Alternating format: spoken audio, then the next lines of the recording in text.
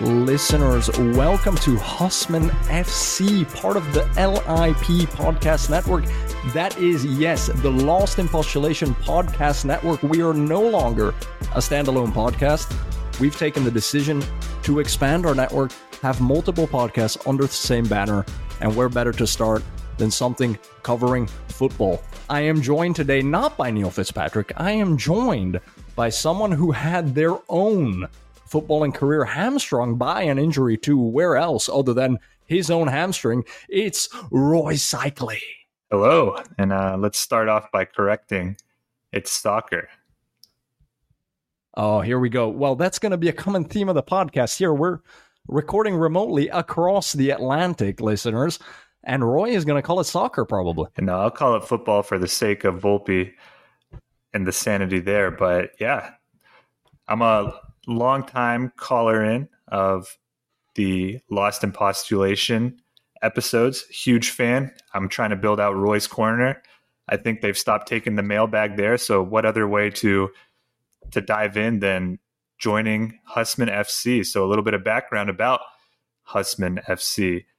Nick and I met a long time ago in college at Xavier University in Cincinnati, Ohio, where we stayed. Shout out to the Nasty Natty. Where we stayed in the dorm, Husman.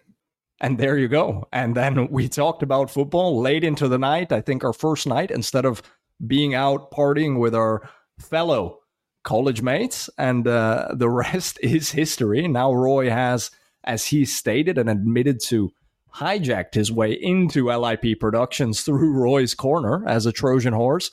And now he's here with me, ready to build this podcast dedicated to football/soccer nerds like us. Huh, Roy? I like it. I knew I had a worthy opponent when I walked into the dorm and there was a 10-foot AC Milan flag on the wall. I had to go out and get my own Arsenal flag. It wasn't as big. Which you ended up draping over my bed, and then it kept falling off in the middle of the night, basically suffocating me to death on multiple occasions. That was the goal. So, but here we are. Fair enough. Here we are, still on it. And Roy, what all the listeners want to know from you, straight off the bat, will you go on the record saying that the Arsenal is going to win it all this year? Absolutely. Oh, you I'll will? go on the record. Oh, wow, this is new. I'm going to go on the record, and when we chat here in May, I'll probably be disappointed, but it's always the hope that kills you. And this year, the hope's at an all-time high. Mikel Arteta, he's building something, and this is the year to capitalize on it. Okay, and that's what makes you believe, Mikel. I have to say, from my perspective as well, I haven't had that much fun watching an Arsenal side as I have these past 2 years since probably 2003, 2004, the Invincibles. Yeah, and I think when you hear non-Arsenal fans say they have fun watching Arsenal, it's usually the disaster class that we put in and the memes that come out of the Champions League over the last several years. Although we've been out for a while, the memes still live on. So now that other fans are starting to take us a little more seriously, I think that speaks to what Arteta has built and some of the young talent that's come through the academy, as well as a lot of money that's gone tactically in the right places. Well, that's the thing. You got to spend it right. Speaking of spending it right, what makes you believe that you can make more than 100 points to take on Man City? Because basically that's what you have to do to beat them nowadays. I'd say we're going to do just as well as last year. Obviously, breaking news with Timber tearing his ACL, that's a huge loss. Arteta, I think, wanted to build a little bit on the tactical flexibility with having Timber and Zinchenko, White. I think the defense was so predictable that we set up our team last year near the end where the other teams would set a low block, and we had nothing to change whenever our squad was getting a little thin. So you knew what to expect. This year, we're one game week in. We saw Gabriel, the center back who started the last 78 matches. He came on as a sub. So I don't think Nottingham Forest was planning on us playing with a 3-back system. And essentially, Thomas Partey, right back, was playing left wing for some of the game. And it was just all over the place. But I think that's a way we're going to set up against teams that are just putting 10 men behind the ball and hitting us on the break. So I think that's the only thing that's going to set us apart a little bit from last year. And then looking at City, they're, until a little recently, their squad was getting a little older, aside from the machine, the robot Haaland. But with Kevin De Bruyne out for, several months with a hamstring injury, I feel that pain. I felt it across the hamstring multiverse whenever he heard it and limped off. I knew exactly what that pain was. But the fact that he's going to have surgery there, I think it would be a lot worse. If it happened after the window closed. But, obviously it's Man City. They have, money for days, and they spend it very well as well. But, winning everything last year, I don't know how much they have to come back and produce at that level. But again, they have one of or the best coach in the world to motivate them. So he's not going to sit back and sit on last year's victory. So it's going to be very tough. And then you're going to have other teams as well where, I think they're going to surprise a little bit. Maybe not this year, but next year with Liverpool, I think they're always going to be in the mix. But I think this is the year for Arsenal. We have a young team, well balanced, got to strengthen the spine of the team, and we get a couple of players back from injury sooner rather than later and get some momentum. Why not? Why not this year? Why not, indeed? And you mentioned KDB, Kevin De Bruyne. Will you be reaching out to him with some rehab tips for his hamstring? I will not, because he's a very mean man, and he punishes Arsenal every time we play them. And it seems that he comes back from a long-term injury every time Arsenal is going to play them. And he gets, an assist, a goal, 3 assists.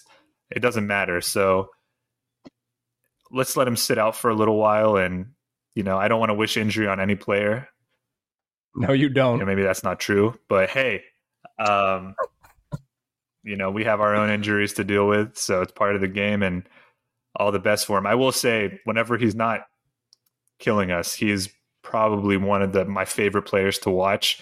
Just the way he can hit a pass, hit a ball, the power he puts on everything he does is just phenomenal. And he doesn't look like it, but he's probably one of the most athletic players in the league at his age specifically. I don't think there's a lot of other players that can cover the ground and the number of games that he played, which is ultimately probably how he had this bad injury. So, all the best for him, and, we'll see how he comes out. And an incredible professional. This is the guy that came into contract negotiations having had his data team put together, a whole pitch and slides to justify his own salary increase based on his data performance. Just out of this world. So also in that regard, is not the type of player you would have had 20, 30 years ago, having beer in the canteen, etc. I mean, these are real professionals. And actually on Kevin De Bruyne, a funny anecdote, good friend of mine from Ghent, Belgium, actually. So the hometown of Kevin De Bruyne, grew up with Kevin living just down the street. And already as 5-6-year-olds, Kevin used to show up, ring the doorbell, always with a ball in his hand, and ask, "Hey, is David home? Can he play? Want to play football?" And half the time, most of the kids on the street would say, like, "No, man, let's just play video games. It's raining out, all of this." Kevin would just go out and kick by himself, and look at him now. Look at him now.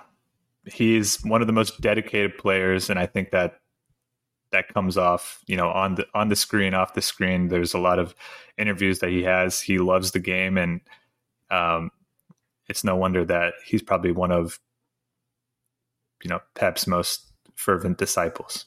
There you go. And thank you for being so polite and asking me about my team and whether I'm looking forward to my season. How do you think about the new AC Milan signings? I know they're world beaters, so I know you're excited for it. Let's hear it. What do you think? Top 4 title race? First, a disclaimer that I actually, the past few seasons, every time this time of year, I get massive first day of school vibes. And I hated going to school on the first day. So I'm not that excited. I think they ended up doing some nice things on the transfer market. So, I mean, they sold Sandro Tonali to Newcastle and used that to basically finance 7 acquisitions. That hurt when it happened. because very attached to him, the whole fan base, him attached to the fan base as well. But for that type of money, to be honest, if I look at it rationally from a business perspective, probably made a good deal because it allowed us to essentially rebuild that team, provide Leao and the guys with some support also up front with Chukwueze and your boy Christian Pulisic there, your other boy Yunus Musa in the middle. Let's see. I don't think we're gonna bring home any trophy or silverware. I think we're gonna be top 4, but Inter I think is on another level with respect to us, also in terms of the depth, the squad rotation. Napoli still on that high from last year. Maybe they do it again, even though they switch managers. And Juve shouldn't be in Serie A, so I'm not going to talk about them, not on this podcast. And yeah, so I think we'll be there. Top 4, Champions League. We got lucky last year. I mean, if you told me at the beginning of last season, Champions League semifinal against Inter, I probably would have rather gone out in the group stage than lose to them in the semifinal. But yeah, so mixed feelings. It's a sleepy league. I usually fall asleep when they play the late fixture. So yeah, I'd rather be watching Premier League, to be honest. That's coming from a diehard fan, but I think out of the 2 Americans that came over, I'm more excited for you and to see how Yunus Musa plays. I think as the left 8, he's really good at progressing the ball up the field and breaking through the lines, coming in as the last attacker. And yeah, I think box to box, right? 20 years old and came from the Arsenal Academy, so we let him go for nothing. So another one gone. As you do. Yeah, you have Benacer as well, Arsenal Academy. Yeah, we do. Out injured though, so that's a big part of the reason they brought in all this muscle, I think. But yeah, let's see what it's like, and then who knows? We could be facing off in the group stage. Let's hope of Champions League right away. We did that when we were in college as well. We didn't speak to each other that day. I remember that. No, we definitely didn't. Well, that's how it goes. And Roy, speaking of not speaking to each other, speaking of mind games, box-to-box midfielders, all the tough stuff, that's something we're going to get to after the break because we got a special segment lined up for our listeners.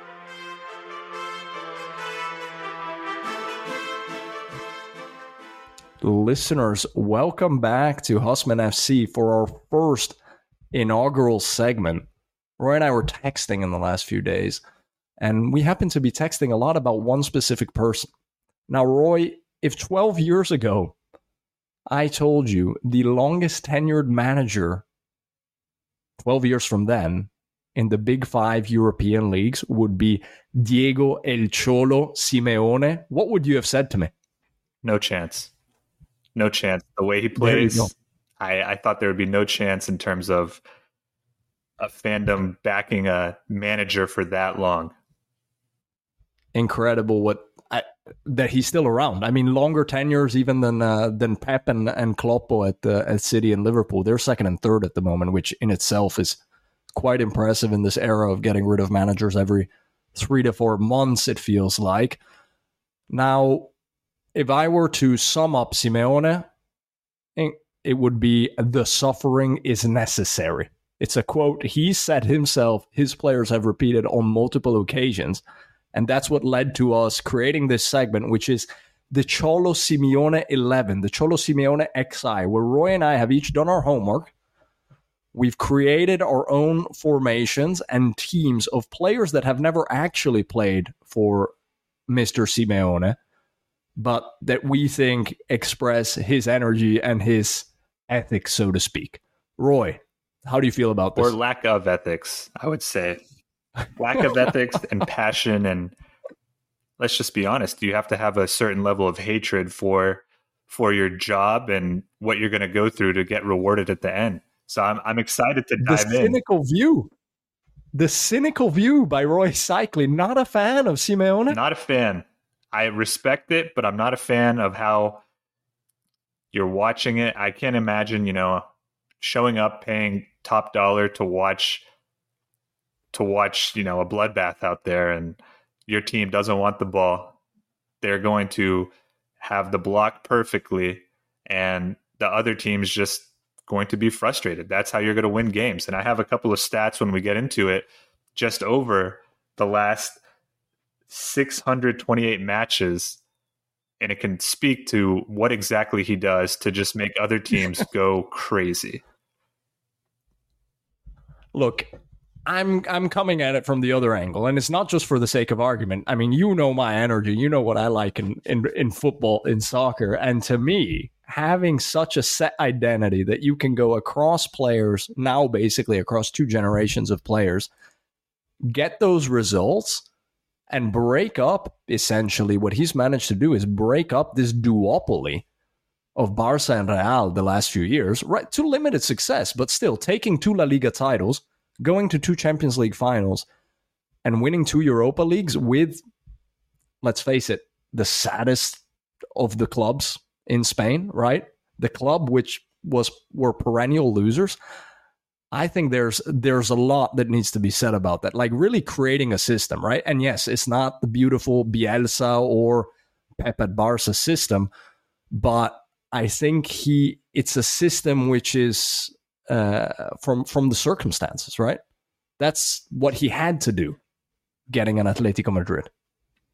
Questionable if he had to do it or the levels he will go to get there. But again, he was coming up against, Barcelona maybe a couple years after the absolute peak of Barcelona, but they still had the best player in the world. Out of the top 10 in the world, they probably had 4 of the best players. And then you go a few miles, a few hours across, and they have the other 4 best players in the world at Real Madrid. So to snatch a title and all the accolades that you're talking about, I agree. You have to be a little different, but you can go back to those Champions League matches where I'm not a fan of either team that I'm watching, and my blood pressure is just through the roof watching all the fouls, all the dark arts just unfolding. And maybe it would be a little different if they pan to the sideline and the manager is calm, cool, and relaxed. But, that is not the case. He's in all black, the black tie, the black suit, and he's ready for the battle. Yes. And I think that's part of the draw and why people like Simeone, and that he doesn't change for the opposition. He's going to do what he wants. He doesn't care about the pundits, the other coaches, their commentary, or how people view him and his team. He's just out there for one thing, and it's to win the football match. Yes, and another person that has had that similar approach, made a career on it at various points, albeit often with, on average, much better players until recently, is your man, Jose Mourinho. So before we get into the 11, Mourinho or Simeone? Simeone. Mourinho, he's done some amazing things in the past, but his teams are unbearable to watch. And then whenever he's at fault, it doesn't take much for him to throw his team, the owners, under the bus and find another project where he does the same exact thing and recycles his tactics, which are becoming outdated. And I don't think he's been able to pivot as much as Simeone has the last few years, to the point where I don't think, he's at Roma right now. There was some chatter last year. He was upset with the Roma board, the management, because I don't think he's getting the level that he was expecting after he got the CONCACAF or whatever it is, the Europa, the lowest European title for Roma, which is still a trophy. But Simeone has been able to adapt and adjust his squad over the last few years, where I don't think Mourinho's been able to. And, I know they're around the same age, but the fact that he's been with the club for that many years, Simeone, versus Mourinho hopping from one club to the other, it speaks a lot to being able to continue to motivate your players, make sure the fans aren't turning on you, which is also a big aspect that goes under the radar. I'm a huge Arsenal fan. Arsene Wenger, the last 4 or 5 years of his reign, Wenger out. How many times have you heard that? Maybe from me after some of the games. There's a certain Bayern, you've printed out pieces of paper. There's a certain Bayern Munich home game that didn't go our way, where I thought that was it. There's no way we come back from this. And flash forward, there was 3.5 more years of Wenger after that. So I think that's I'm going to go with. Could we say that the villains, let's say, the Mourinhos, the Contes of this world are in it for themselves, whereas a Simeone, there is a refreshing sense of loyalty there, whether you like the style of play or not. Yeah, I think that's a good point. Although, as I say, he's reinvented himself the last few years. He's also reinvented it to be a little bit more about himself and the ego versus maybe the first few years where he was, coming at it with the dark arts as a team, us against them. Right. Fair point. He's had the famous sideline grabbing his cojones, which is a manager at the Juventus Stadium to the Juventus fans, and didn't turn out well for him at the end. But no, unfortunately, he didn't pull that one off. But Roy, the 11 of Cholo Simeone. Are you ready? Let's do it. Good. So how we're going to set this up, Roy and I, we each work through our formations separately. We didn't reveal anything to each other before stepping into the studio for the podcast.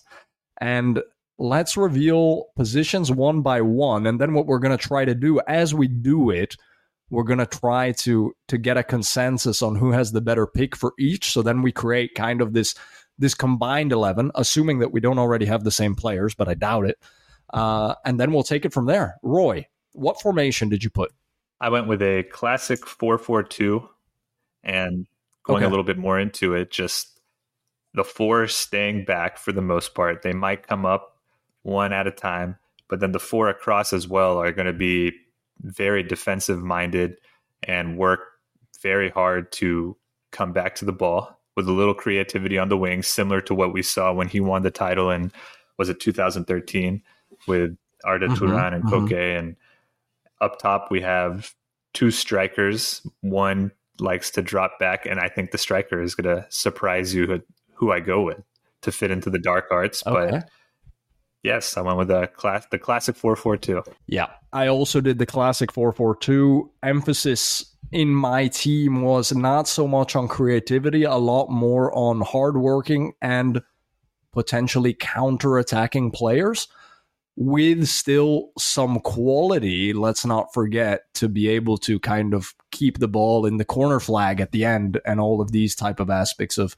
shithousery, right? So wingers that can, on the attack, come in more narrowly, step back to basically be a second and fourth left and right back in the defensive situations.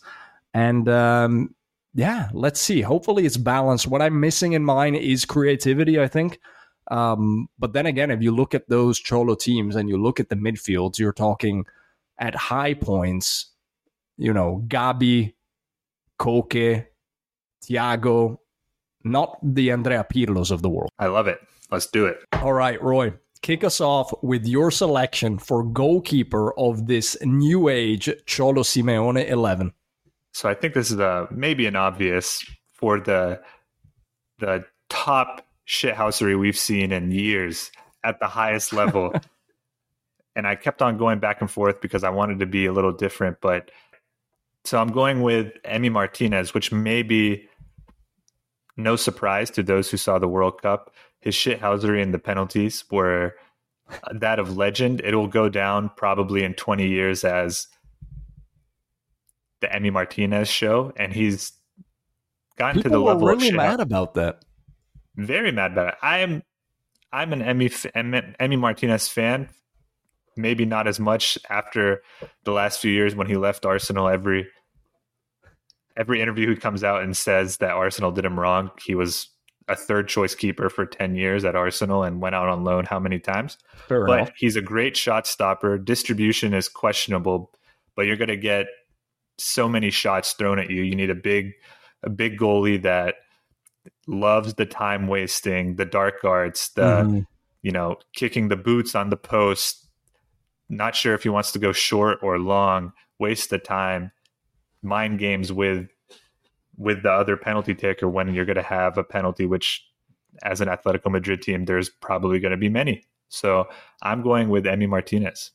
Yes, sir. And I actually had the same. I didn't even really consider anybody else. And I think also in terms of quality, though, let's be honest, like if we take that World Cup run of Argentina, which was, of all the Argentinas you and I have seen in our lifetime, was definitely not the best Argentina team on paper. In fact, probably one of the worst. He held them in games. And we're talking games where they were often going down or the others were coming back. Some of those saves in the extra time of the World Cup final were absolutely insane. So yes, in terms of the shithousery, in terms of the mentality, also being Argentinian like Simeone, but I think also in terms of the quality, we are probably talking about, a top 10 keeper in the world on his best day at the moment. Top 10's fair on his best day.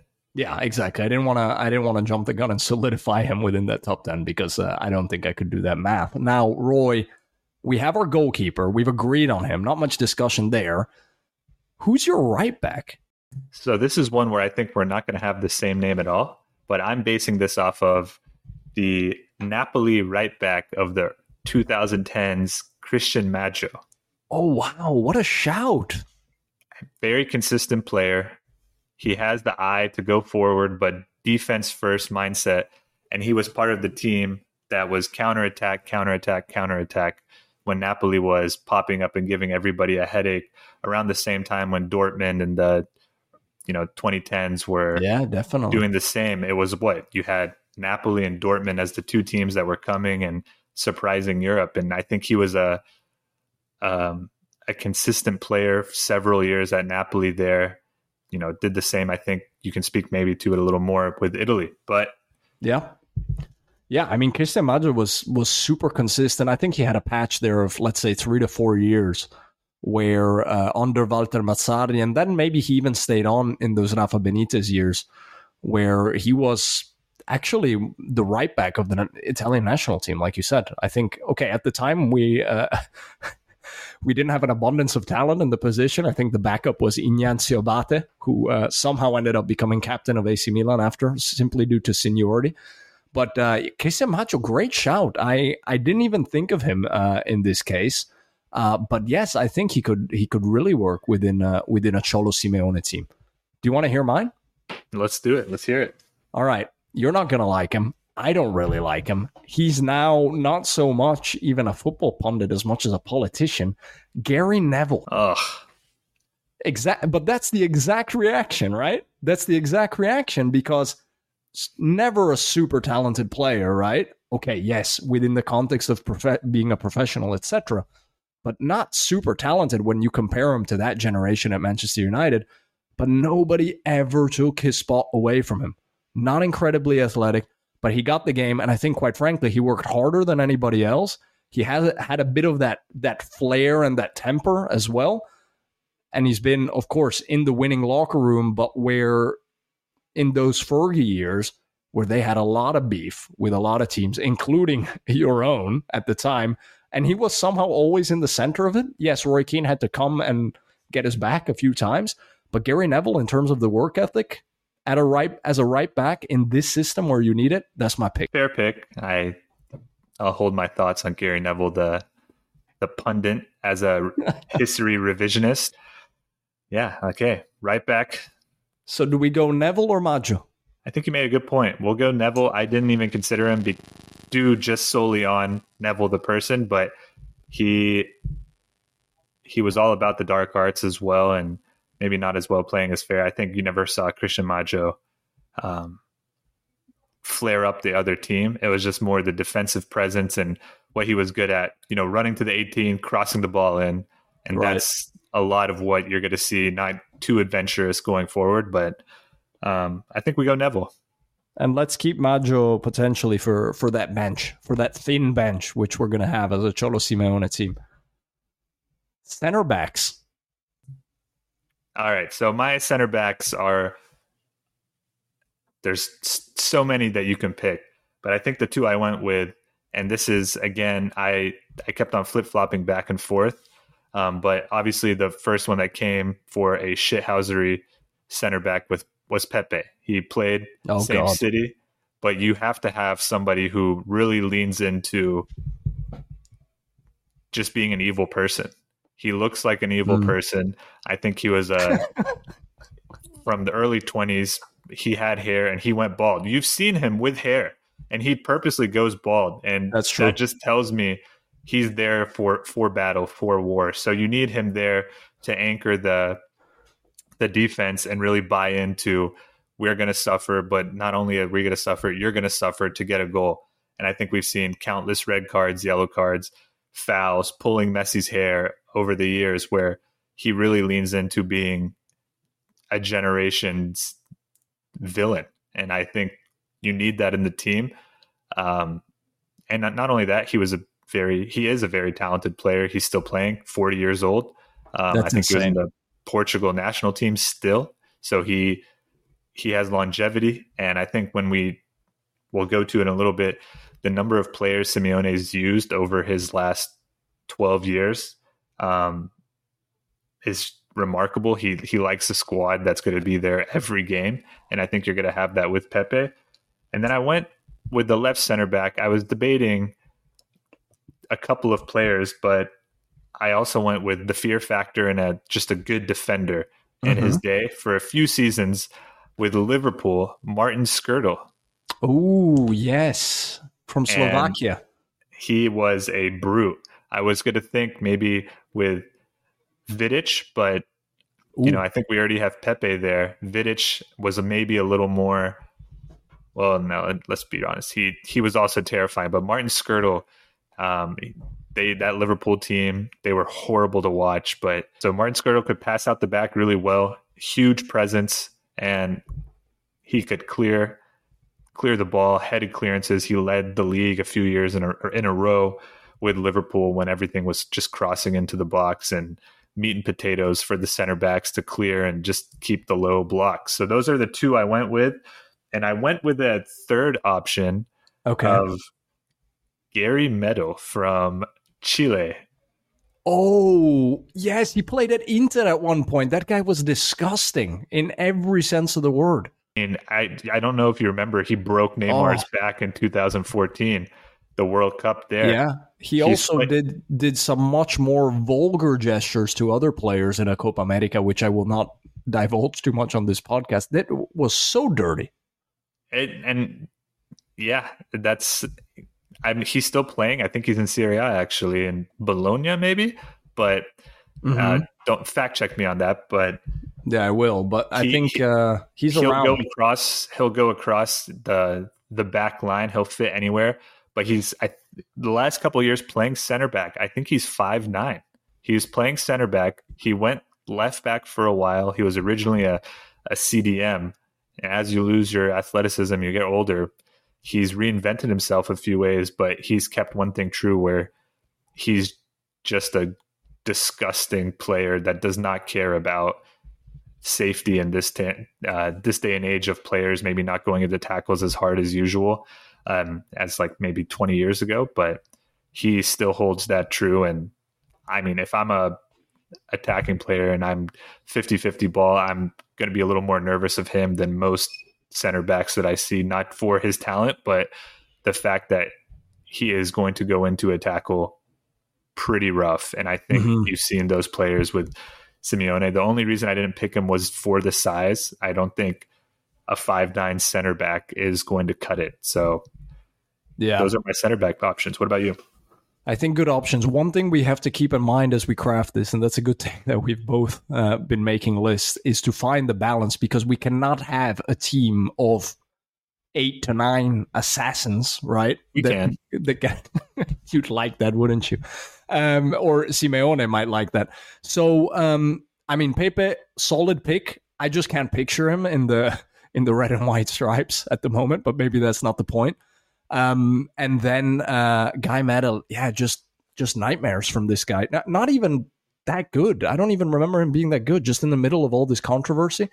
So yeah, let's see. And Skrtel, that's a good shout. I remember that back pairing with him and Daniel Agge, actually, from Denmark in Liverpool at the time. It was not a very good Liverpool team. It was like coming off of that 2007 Champions League final appearance, but they were quite solid at the back. Now, I have 2 picks for my center backs, and then we can decide who we put in. My first one, I'm going all the way back to the 1982 World Cup, to the man that managed to literally kick Diego Armando Maradona out of the World Cup, also known as Gaddafi, because he was born in Libya but played for the Italian national team, Claudio Gentile. Gentile meaning kind. Well, I mean, what a nickname for what a player. Exactly. And I'll read you just a short passage here from These Football Times about Gentile, just 2 short paragraphs here, where they refer to him as Claudio Gentile in defense of the dark arts master. The brutality was as effective as it was violent. The claustrophobia inflicted on his opponents was stifling to the point of suffocation. Reputations were swept away as easily as a standing leg when receiving the ball. Such was its effectiveness and the relentlessness with which it was pursued. Claudio Gentile's performances in the second round of the 1982 World Cup were a juxtaposition of exquisite barbarism. How about that? I mean, that feels like a paid ad that he set out to promote himself. He wanted that pay raise. Sports washing, and he played for Juve, so it makes sense. All right, who else you have? That's a good shout. So partnering Mr. Gentile actually is somebody that started off as a midfielder and only towards the end of his career became a center back. Again, not a very big guy, but in terms of leadership, I've always liked him. Javier Mascherano. How about that? You know, I'm not going to spoil it, but I had him as a shout for a midfielder. Okay. On my team, but that is a great shout. I don't know if I take him in the defense though, right? Because if we talk prime Mascherano, he was one of the best midfield CDMs, let's say, of his generation. So from mine, what I would propose, if you're up for it, is Claudio Gentile, and then one of yours. I think you have to go, and again, I don't think every game they're going to get a red card, but Gentile sounds like the 80s version of Pepe.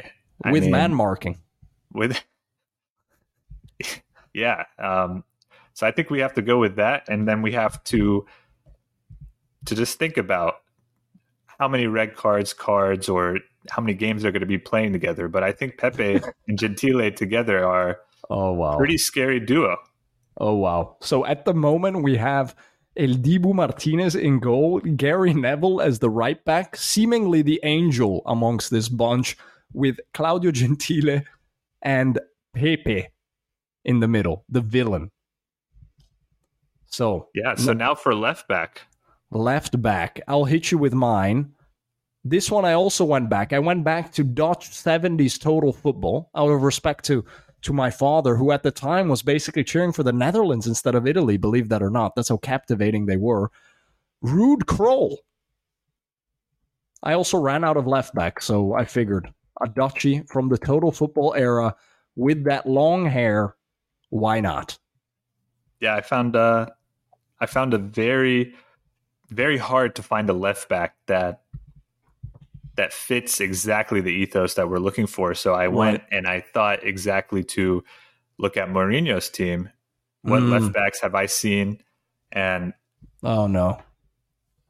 And then you can guess what Inter player left back with a helmet stood out as an absolute just tireless runner, defense first. He was so annoying. First at Roma, then at Inter. Christian Kivu. A pest, an absolute pest. How many times would he cross the ball, get pushed over, roll around, and kill time off the clock?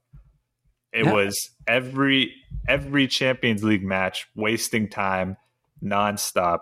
And he was defense first, got up, but he never, don't quote me, he never made those overlapping to the byline, to the end line. Very old school. Very old school. Basically a center back out on the left. And also a cyborg, a Romanian cyborg, where he would never mouth off. I mean, that was an Inter team, if you remember, which was surrounding the referee with 10 players at any given moment.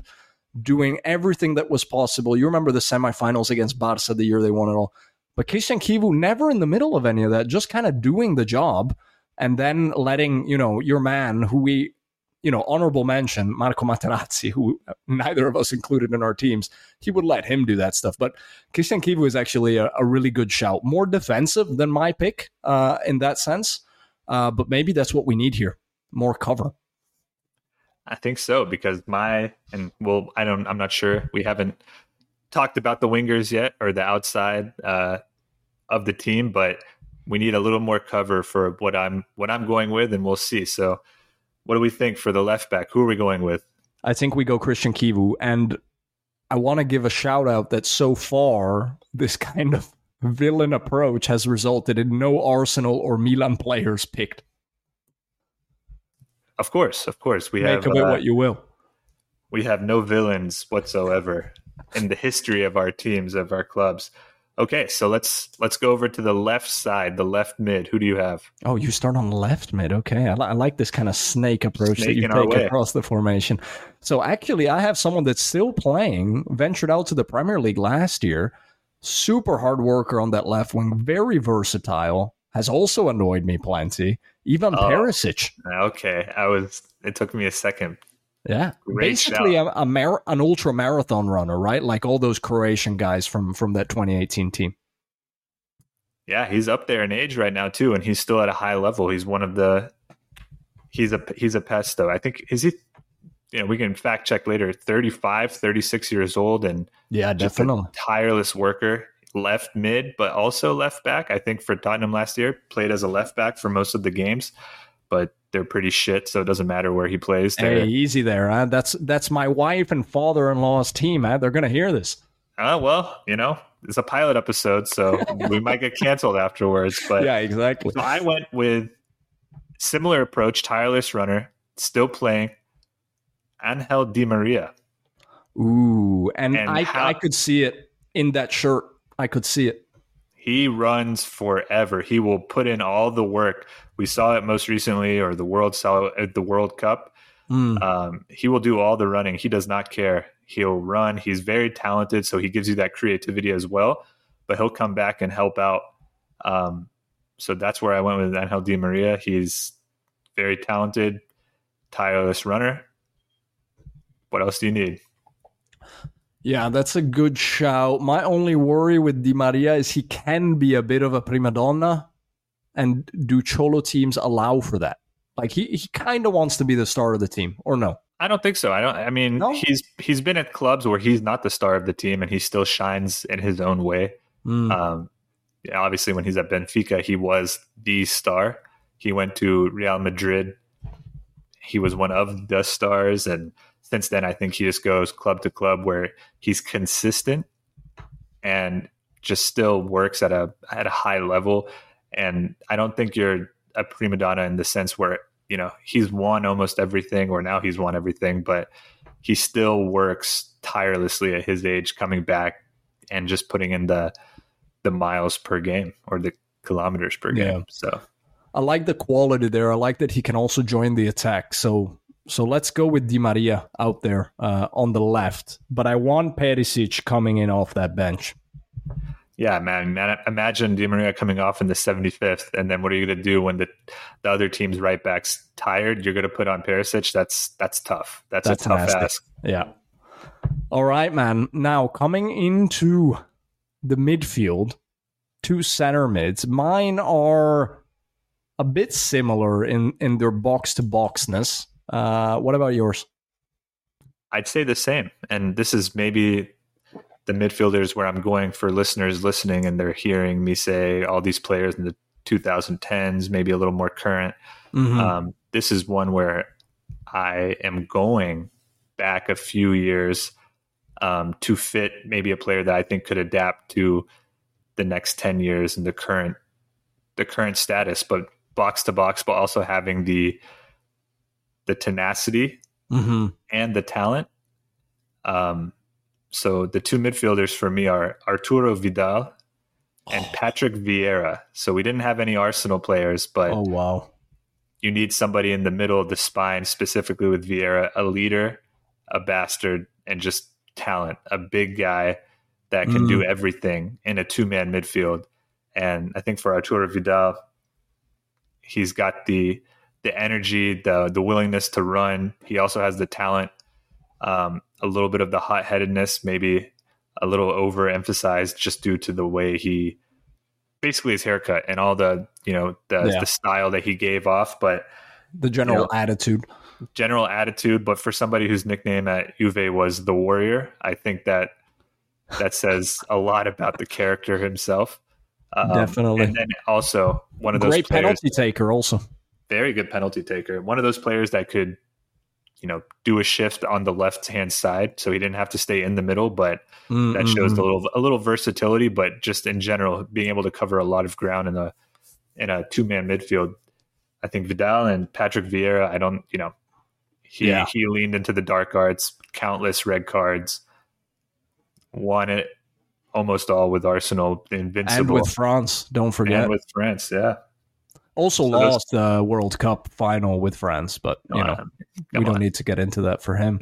Your thoughts on the French, you're probably very happy about that. But no, I mean, Patrick Vieira, incredible. In this case, if we were to choose him, he would be reunited with his buddy Gary Neville. I'm sure he'd be thrilled. We're not talking about that. Synergies on the field yet, but no, not yet. Okay, he'll play the left side of the midfield. Yeah, stay away from Gary. But then Vidal, I think, is a good shout. Even 2 years ago, when Inter won their title, he actually played quite a key role in that. Already aged a bit in that midfield with Brozovic. Brozovic, actually, that could be a Simeone player also, come to think of it. He just went to Saudi, to our new favorite league, I believe. So yeah, they got him on a really cheap deal. They only paid 40 million for a 30-year-old player. Exactly. It's like Logan Roy's mausoleum in Succession. Just a great deal. Deal. Okay, so I respect your picks. Let's see if we fit one of mine in or not.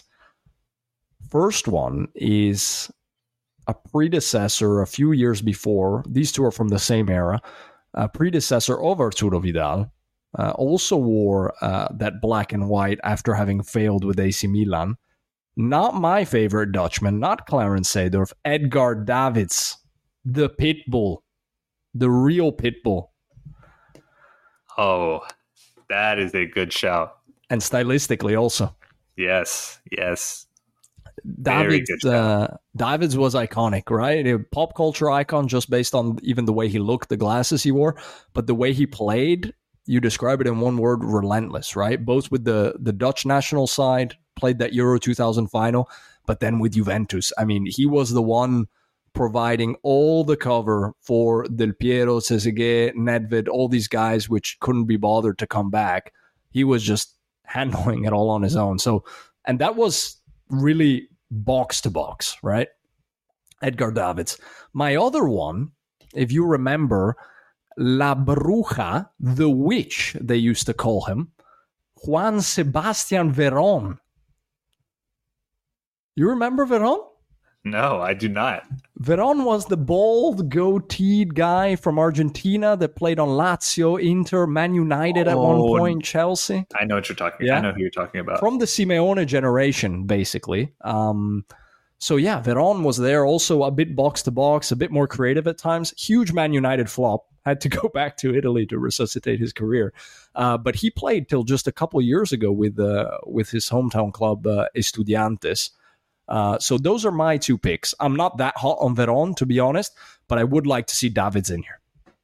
I'm surprised we didn't put, and maybe that just has to go to, we can't have every game end with 9 men, but Nigel de Jong was not one of the players that we picked. Big Nige, he gets a lot of heat for one specific dirty challenge in a World Cup final to Xabi Alonso, but he was quite a solid player. He was, basically a Mark van Bommel-esque type of player. I don't know how well he would work in such a counter-attacking team, though. But let me ask, this is going off topic. What would you think of a player like Bastian Schweinsteiger in this team? I always liked Bastian Schweinsteiger from the beginning of his career when he played out wide, if you remember, 20-year-old in the 2006 World Cup. in this team. Maybe I'm picturing him in the later end of his career where he just sat in front of the back four. But anyway, let's pick the two. So who are we going with? I think it's got to be Edgar. I think Edgar's got to be in there as one of the two. And then the question comes into play: Do we take Vieira or Vidal? I mean, if you look at career, Vieira definitely. And then if you look at him working with Davids, maybe also. I think we have to go with Vidal. Okay. And that's just because of how we're setting up the team with Gary Neville at right back. Knowing what we know about the history, the chemistry, we have to have a team that is together in every sense of the word. So fair enough. We'll go with Vidal. So far, 3 of our midfielders, they've all played, and it would have stayed the same even if we had Vieira. They've all played on Juventus at one point in their career. Now, well, you're going to hate my choice at what I picked for right mid. Hit me with it. I went, and this is because of his early days when he was hot off the scene, tireless runner before he went up top. Mm-hmm. Carlos Tevez. Oh, okay. I have Tevez also in my team, but not in that position. So I had to fit him in terms of who I have up top. I was going to go either with Carlos Tevez. My backup was Paulo Di Canio. Yeah. But I went with Tevez just from his early days when he was, West Ham, early Manchester United. He started a lot of those games out wide, and he did the dirty work for Sir Alex. Yes. And he was, again, we need the creativity be coming from out wide and somewhat the strikers, but you have to have those players that are working both sides of the ball, and he's going to do that. He's good at shithousery. He has a celebration that goes down in the history books as well. Legendary. So, I went with Carlos Tevez. I mean, Tevez, he's in my team. Again, not in this position. For me, not in this position because I think if we look on the left, we have Di Maria and him. There's not enough coming back to really knuckle down when there's defending that 1-0 lead, I think. So my pick there is going back to Liverpool, Dirk Kuyt. Ooh, that is a good shout. That was a hard worker. He was definition of hard worker. He looked like somebody threw a bucket of water on him every time when the game ended. He came up with some big goals every now and then. Also, yeah. But do you get the creativity? No, but I don't think you need it there because I'm having it threaded into my attack with Tevez, and we get it from Di Maria. Prime Vidal can also help out on the attack. Okay, so let's go with I like that choice a lot. It's also cover for Mr. Dirk. Neville. When Mr. Neville gets beat by the new generation of left wingers, Kuyt can drop back and handle it for him. Okay, all right. So we got the midfield sorted. I picked Gary in my team, but now I'm just ripping on him. Maybe it's the bad cop Simeone approach. Should have been Christian Maggio. Could have been. But now it's too late. We've committed to Gary Neville, and our listeners he's will on rate us on. He's on the transfer list in 6 months' time when the window opens up again. Okay, so one of my strikers is Carlos Tevez.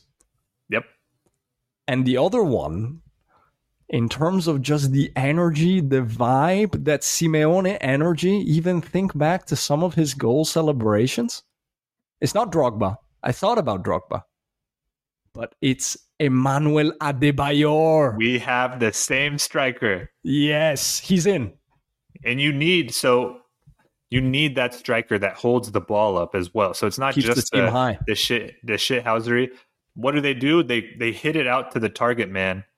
He can trap the ball back to goal. He's great at linking up the play with the other striker. So I had him as well as my striker. Okay, so Adebayor, a strong candidate. Tevez is sticking around, but who was your other one? So this is the shocker here, and I think he would be phenomenal in the Simeone style of play because he is a dark arts bastard. Harry Kane. Ooh. He can do a lot of what you need in terms of pure goal scoring. He comes in and gives you the creative outlet to drop down deep, get the ball, distribute to Di Maria, Adebayor. But then also he is a expert at drawing fouls, absorbing contact that you need in that striker in the Simeone system. How many times have I seen watching a game, defender goes up in the air for a goal kick and Harry Kane just backs into the defender, draws the foul, but also it's almost a serious injury if the defender lands wrong. And he gets away with it nonstop. And anytime that I don't like Harry Kane. This is an obvious statement. I was so happy when he left to Bayern and just lost. You don't like him because he scores 30 goals a year in the Premier League. Yeah, I remember watching his debut against Arsenal and scoring 2 goals against us. That was painful, but you can't take away the fact that he's a great player, great goal scorer, and can really, you're not going to get a lot of chances in the system, and he's going to make the most of every chance possible. And let's not forget, he works for the team, right? I mean, if you look at Spurs the last 3 years, where they have definitely not been a solid team, where they've been a total fiasco, he's been dropping back and playing as a 10 while at the same time playing as a 9. If he worked in a Conte system, he could definitely work in a Simeone one. So it's a good shout. The only worry I have now is that means Carlitos would have to come off the bench. Or you have Carlitos up top and Adebayor comes off the bench. Because I don't think you have a system where you have both Kane and Adebayor. That's the only downside. There's no outlet in terms of the pace to connect. So what system did he have where he had most recently, Griezmann and Alvaro Morata? So you have Griezmann, not really the pace, but he's good at linking up that final ball coming to, and then Morata is more of a runner. Questionable if he can actually score at a level needed, but that'd be the only thing with Harry Kane and Adebayor. Although you could say at one point Adebayor did have some very good pace as well. He was a pretty athletic striker, so it's just up to you. I think we put Harry Kane in there, unfortunately, but who would you put for the second, the partner? I think Kane Tevez actually works really well within this system, where Tevez can take off some of the heat of Kane, and then he can still be the key finisher. Tevez is also incredibly creative, like really old school number 10, even Ronaldinho-esque levels of creativity. So I think that could work quite nicely. And Adebayor coming in crunch time, a la, let's say, Fernando Llorente in those last 15 minutes to just somehow finish it. Nobody knows how. All right. I love the team that we're set up. My only concern, and we keep on going back to it, I don't know if we make it off in a high stakes Champions League final. Do we leave the field A, victorious, or B, do we have 10 men? Not necessarily 10 men, and Simeone's teams didn't leave the Champions League final victorious. With this one, I think the goal is a la, let's say, Croatia in a knockout phase, to just tire everybody out, bring it to penalties, and take your chances there with El Dibu Martinez in goal. I think this team can get to penalties, in which case you would have Kane, Tevez, maybe Adebayor, a cold Perisic coming off the bench to take a penalty, Di Maria, great penalty taker. Yeah, I think it could go there. But Pepe, Gentile, Christian Kivu, Arturo Vidal, they need, at least one of them needs to behave. Well, we'll hope on the best behavior. So quickly, can you run through the team one more time? And afterwards, I want to say a few things on Simeone, just at high level stats and why I think this team would work versus why it would not work at some other clubs. All right, we'll have that as a parting shot. Now, for your ultimate Diego Simeone 11, playing out of the Wanda Metropolitano in Madrid, in goal from Argentina, Emi El Dibu Martinez. At right back, former Manchester United captain, now Labour Member of Parliament, soon to be Gary Neville. The centre back pairing, Claudio, not so kind, Gentile, with the ultimate villain, shaved bald by the time he was 21, Pepe. At left back, with a rugby helmet which he never buckles, Christian Kivu. Right wing, hard worker, sweating from minute one, Dirk Kuyt. Next to him, in the middle, fellow Dutchman from a previous generation, the Pitbull, Edgar Davids. Next to him, Chilean, master of dark arts, former Juventus and Inter, and Barca, and Bayern München, and Bayer Leverkusen, Arturo Vidal. On the left wing, Angel Di Maria, World Cup champion. Up front, new Bayern Munich, soon-to-be goal scorer, Harry Kane, paired with Carlitos Tevez. On the bench for the Cholo Simeone 11, some combination, there is no backup goalkeeper, of Cristian Maggio, Ivan Perisic, Javier Mascherano, Patrick Vieira, and Emmanuel Adebayor. What a team. What a team. I would love to see this team in action. The only thing would be Christian Chivu he's buckling that helmet for the team. He's locking it in. He better. But that was the thing. In that era, we had two world-class players who had to wear a rugby helmet. One was Petr Cech, who was very disciplined. He buckled it. He really kept it on tight. He showed respect to the helmet. And Christian Kivu, who couldn't give less of an F, just keeping it unbuckled with the thing dangling around the whole game. And when he would go up for headers, it would whip into somebody else's eyes. But that was the energy of that team. And I think that tells you enough about the mindset of the defense, right? Yeah. I couldn't do it. You're running up and down every time the buckle hitting you in the face. That's impressive. So I think this team would win for a few reasons, and I want to pull up some stats from Transfermarkt. With Simeone, since 2011, he's managed 626 games. Out of those, he's won 371 games, drawn 142, and lost 115. He's averaging 2 points per match. Pretty good, all things considered. Wow. The goals that his team has scored on average out of all 628 matches, 1.68 goals per game. How much do you think they concede on average per game? So they've scored 1.68? Yes.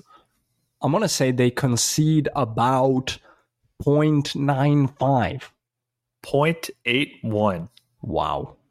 Wow. So good luck trying to score on them. What a system. And not only scoring once, scoring multiple times, good luck. So that tells you odds are they're gonna capitalize on their chances. So I wanted to compare another tenured manager, Jurgen Klopp. Completely different system, heavy metal football. Definitely. But out of his 432 games, he's won about the same. But I wanted to focus on the points per match. So if you were to guess what the points per match has been for Jurgen versus the system, the style that Simeone plays, how many points do you think he averages? Just at Liverpool or throughout his career? Liverpool. Well, just at Liverpool, it's quite high. Unfortunately, it hasn't been high enough because City has pipped him twice by 1 point when he had record points totals. But I'm going to say his point totals are well above that to maybe a 2.6. 2.05. You're kidding. The same as Cholo. A little above. So Cholo is too flat, which Okay. I'm assuming with more games, then you're going to probably regress to either a 3, a 2, or a 1, or a flat number. But here's where it gets really interesting. So obviously everyone knows the attacking side of Liverpool. Mm-hmm. Their average goals per game, 2.19. So that's against Simeone's 1.68. Mm-hmm. On defense, they've had some very good defensive players. Right now, I mean, Big Verge is arguably one of the best center backs the last 5 seasons in the world. Consistent before the injury. Now I think he's coming back a little bit, getting up there. But what would you say the goals against Liverpool on average have been since 2015? I think it's more than Atletico. I think part of that being how much more open the Premier League is. I will say, actually, they do concede close to 1 goal a game, maybe slightly more, 1.2. 1.13. There you go. So you're going to get your chances, but I don't know. I think if you're looking at Simeone, you're scoring 1.68 per game and you're conceding 0.81. I would take my chances with that over 2.19 and 1.13. I think being able to keep that clean sheet might be more important because you're going to get your opportunities with the way the team's set up. Right. Well, one's a shootout, the other's a dogfight, but I think you're talking about two of they're contemporaneous as managers, right? I mean, they've gone at the same time these past 12 years. So yeah, and I have a third one because why not? And I wanted to see another tenured manager, and you could probably speak a little bit more about the Giandico Gasperini at Atalanta. Il Gasp, who's also been tenured 2016. So wow. He's managed 331 matches. And so probably not as much because of European competition, et cetera, et cetera. Out of that, he's won 169, drawn 80, lost 82. So almost the same win percentage on total with far fewer games as Simeone. They score on average 1.94 goals per game. Yeah. Like Liverpool almost. They concede 1.23. Yeah. In a league where a sleepy league, they're still conceding 1.23 a game, and they've had some teams that are pretty good. They and you could probably speak to it. It's a couple of years they had the great outside wing backs. They go from like a 5-3-2 to 4-3-3 or a 3-4-3. Yeah, 3-5-2 when they switch from defense to attack. But the idea where those two managers, Klopp, Gasperini, in general, I think they're alike. The style of play is much more attractive. The results kind of speak for themselves, but they're not as comfortable to watch as what you're going to get with the Simeone team. They're not going to, give you a big opportunity to score. You're going to have to beat them to get that goal. And I think that's what stands out looking at the stats. Really something that I did not expect. I thought they would have a 1 or, like you said, a 0.9 goals conceded, and they do create chances to score at 1.68 on an average of 628 matches. So this is not a season fluke. He has coached it, and the philosophy is in the team where they're going to create chances, but they are going to work and they're going to suffer to get what they want. And there it is, Roy, on that bombshell. Respect to the Cholo Simeone. The data even shows it. And listeners, thanks for joining us for the first edition of Husman FC. It's been great to have you on. Roy, thank you. And then we'll be back with more special segments soon.